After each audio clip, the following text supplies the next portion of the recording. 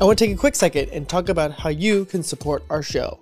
I believe this is the most honest way that I can connect with you, the listener, and put it in front of everyone. You can support our show for as little as 99 cents a month. We release 4 podcasts a month, all at an average length of about an hour. That means you are supporting us at just 25 cents an hour. That's cheaper than the dollar menu. I think it's safe to say that we provide more value than that. And if you learn anything from our content, please consider becoming a supporter today with the link in the description of any episode or on the website at feedingcuriosity.net. And with that, thanks for listening and please enjoy the show.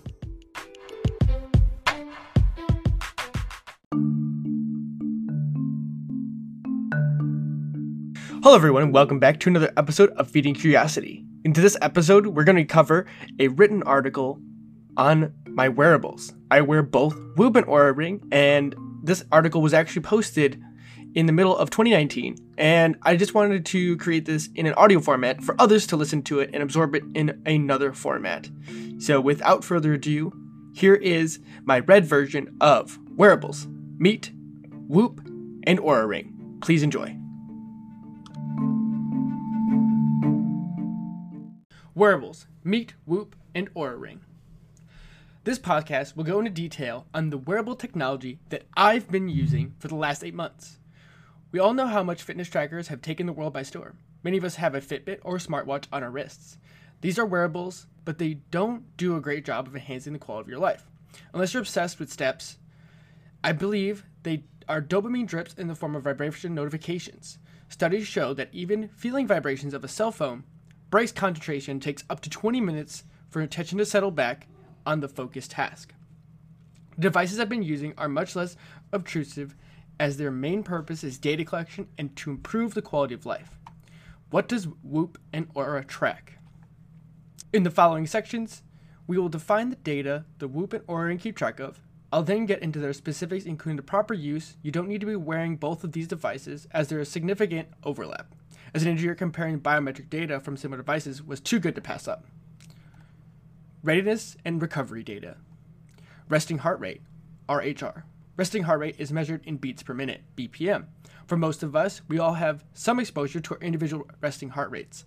As most wearables track this metric, resting heart rate is a relatively stable metric to show cardiovascular fitness. For example, adult resting heart rate ranges between 60 and 100 beats per minute. Heart rate variability. HRV is a measure of time between 2 heartbeats. Many of us compare the human body to a machine, but the time between pulses is not constant regardless of beats per minute or heart rate. Heart rate variability is measured in parts of a second or milliseconds, ms. For anyone who wants to experience it, gently place one finger on your neck or wrist and find your pulse. You should feel a longer interval during each exhale and a shorter interval during each inhale. Understanding the nervous system and HRV. First, we need to understand some nervous system basics. The autonomic nervous system, ANS, regulates the system in our body such as heart rate, respiration, and digestion. These are 2 branches within the autonomic nervous system, parasympathetic, rest, and the sympathetic, activation. HRV is controlled by the ANS. Parasympathetic regulation lowers heart rate from the intrinsic level. Intrinsic heart rate is the condition in which neither parasympathetic or sympathetic regulation is present. A lower heart rate means that more time for variability. This regulation affects a few beats at a time. Sympathetic regulation elevates the heart rate from the intrinsic level. A faster heart rate means less time for the variability. This regulation affects several consecutive heartbeats. This encompasses the general rule of HRV. When the resting heart rate is lower, HRV is higher. When the resting heart rate is higher, or during states of stress, HRV is lower. The range of HRV can be measured anywhere from about 20 milliseconds to 100 milliseconds. Note, HRV is highly personalized. If someone has a high HRV, the person may have a predisposition, such as genetics, giving them a higher HRV. The only way to understand your HRV is through measuring HRV over time and observing what affects it. How to use HRV.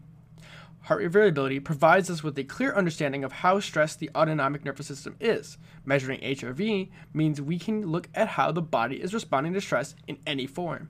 For example, let's say your HRV drops sharply from the previous day. It's worth reflecting on what you did previously that day, both physically and emotionally.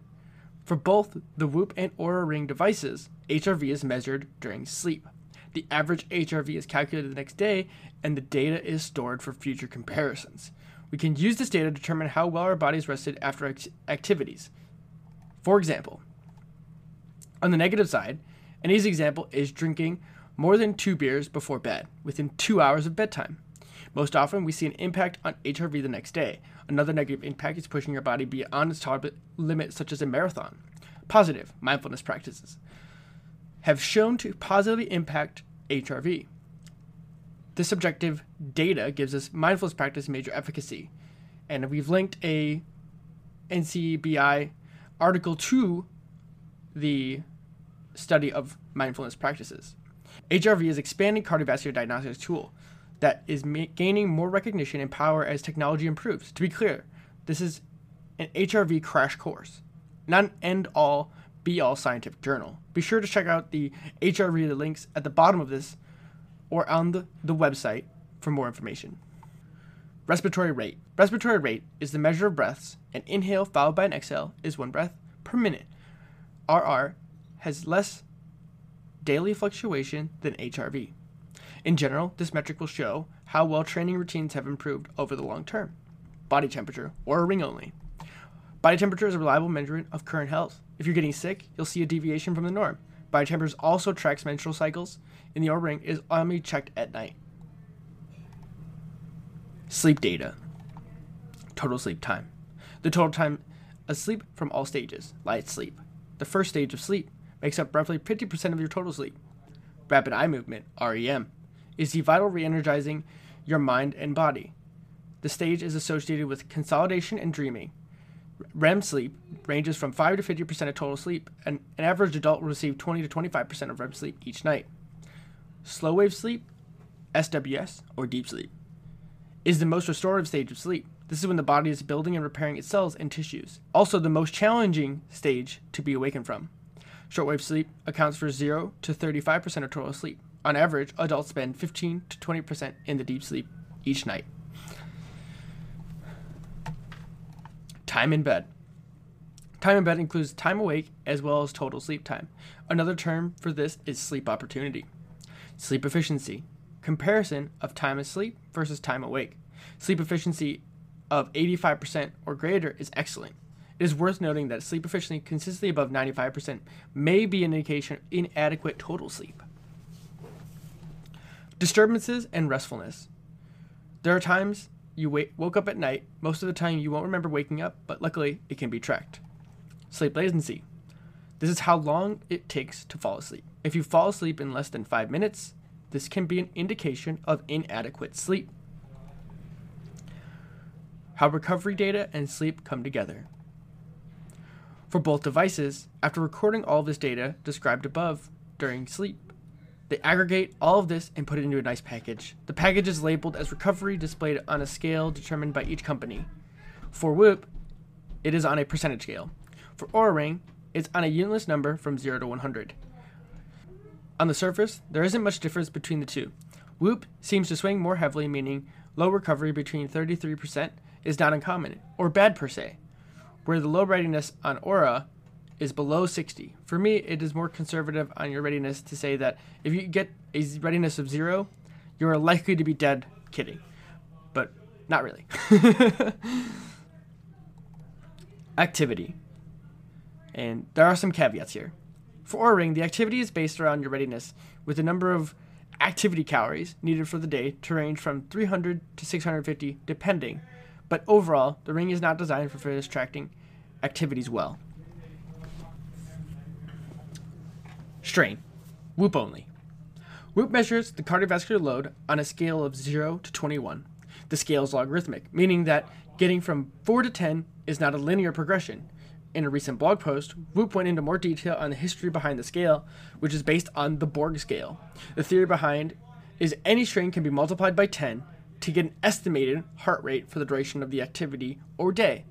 As an example, if an activity is rated 10, that means the average heart rate would have been measured at 100 beats per minute. The usefulness of the scale allows you to get a feel for perceived exertion for a given workout, along with the recovery metrics explained above, enable a person to have a look at the amount of stress you can put yourself under for a given day. On top of this, Whoop has released its 3.0 version, which has added a strain coach, which allows you to monitor your strain during a given activity in real time, and what is optimal strain for that workout. What is the usefulness? At this point, I may have thrown too much at you to want to dive in. It all seems like a lot of numbers and math, right? Both systems are very intuitive, and at the end of the day, this is all about improving the quality of your life. I am reminded of a Peter Drucker quote, "What gets measured gets managed." Part of my motivation on getting Whoop, initially, I had heard of HRV and wanted to learn more about how the metric could be used. The other aspect was better sleep tracking that informed daily recovery. The average adult gets about 6.5 hours of sleep per night. Whoop has a sleep coach embedded into the software where it calculates your sleep needs depending on factors such as sleep debt, activity, and naps. The sleep coach is a powerful tool while geared heavily towards athletes, but for the average person who wants to perform better, the idea that you'll sleep when you're dead is entirely counter to what the science is telling us about the necessity of sleep to improving quality of life. The first step is understanding where you are. I'm going to be honest with you, I had overassumed how much sleep I was getting before I tracked it. Other benefits include behavioral changes. Whoop particularly has a subjective questionnaire each morning. These questions give you some insight into behaviors, positive or negative affects sleep quality. Some of these I alluded to in understanding HRV. For full disclosure, I more actively avoid alcohol, especially later in the evening, as I know if I have more than 2 drinks within 2 hours of bedtime, it will affect my recovery and performance for the next day. I don't want to see how low that recovery gets, or even reds. While in itself, it is not wrong to be in the red and enjoy life, it is just adding more nuance to understanding the choices we make and how they affect the body. And also for a short update here, Whoop has now updated its subjective questionnaire to call it the Whoop Journal, which allows each user to add and change its questionnaire each morning so that you can adjust it for what you're doing in your daily routine or what you want to track. So if you're self-experimenting like myself, you can add a whole bunch of different things like saunas, CBD oils, meditations, and many, many more. I'm recording this during the COVID-19 outbreak, and they've added a COVID-19 box as well so that people who are diagnosed with it can self-track their symptoms too. Recommendations. As I'm reading this, it may be clear from my use case, I'm getting a bit more value from Whoop's platform. And for the most part, that is true. As I mentioned, Whoop is designed for an athlete in mind, looking to build strain and push themselves to their limit. The band itself is very comfortable, waterproof, and charging method. That means you don't have to take it off. In a single work, it's sleek. Battery life for the Whoop 3.0 is now up to 5 days, which is up from 2 in the 2.0 version. The payment model is $180 for 6 months of service. They subsidize the cost of the hardware for a subscription model and $30 for each month afterward. The Oura Ring, on the other hand, is more for the general user looking to gain insight into sleep. While it's not as robust in the activity front, it will still help guide you. Also, embedding this degree of sensors into the shape of a standard ring is no laughing matter. It has a week's worth of battery life.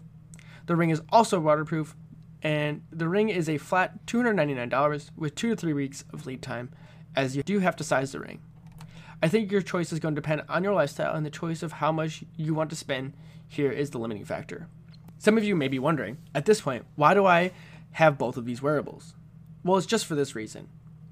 I choose to support them because they are part of a world that I can think do more than just help me.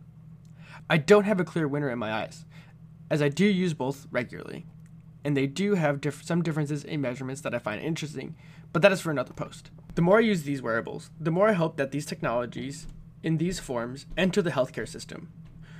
For those who aren't intrinsically interested in them, such as myself, I can envision a world where a doctor can prescribe sleep monitoring as a first course of action, get a baseline for the patient's behaviors, and make adjustments at the lifestyle level rather than using a pill to circumvent that.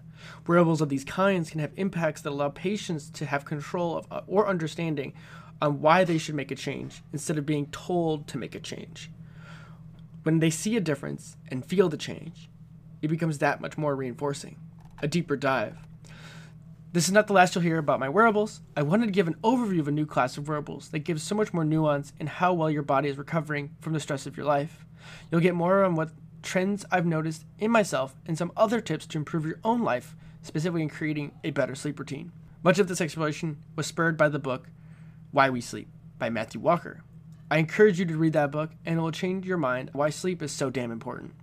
At the very least, listen to his TED Talk, Sleep is Your Superpower.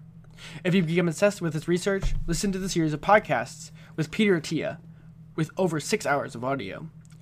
For more on HRV, head over to Whoop and Oura Ring to see their overviews on these podcasts, or even podcasts, and check out their respective websites as well. And with that, everyone, that's my overview of the Whoop and Oura Ring. Till next time, thank you for listening.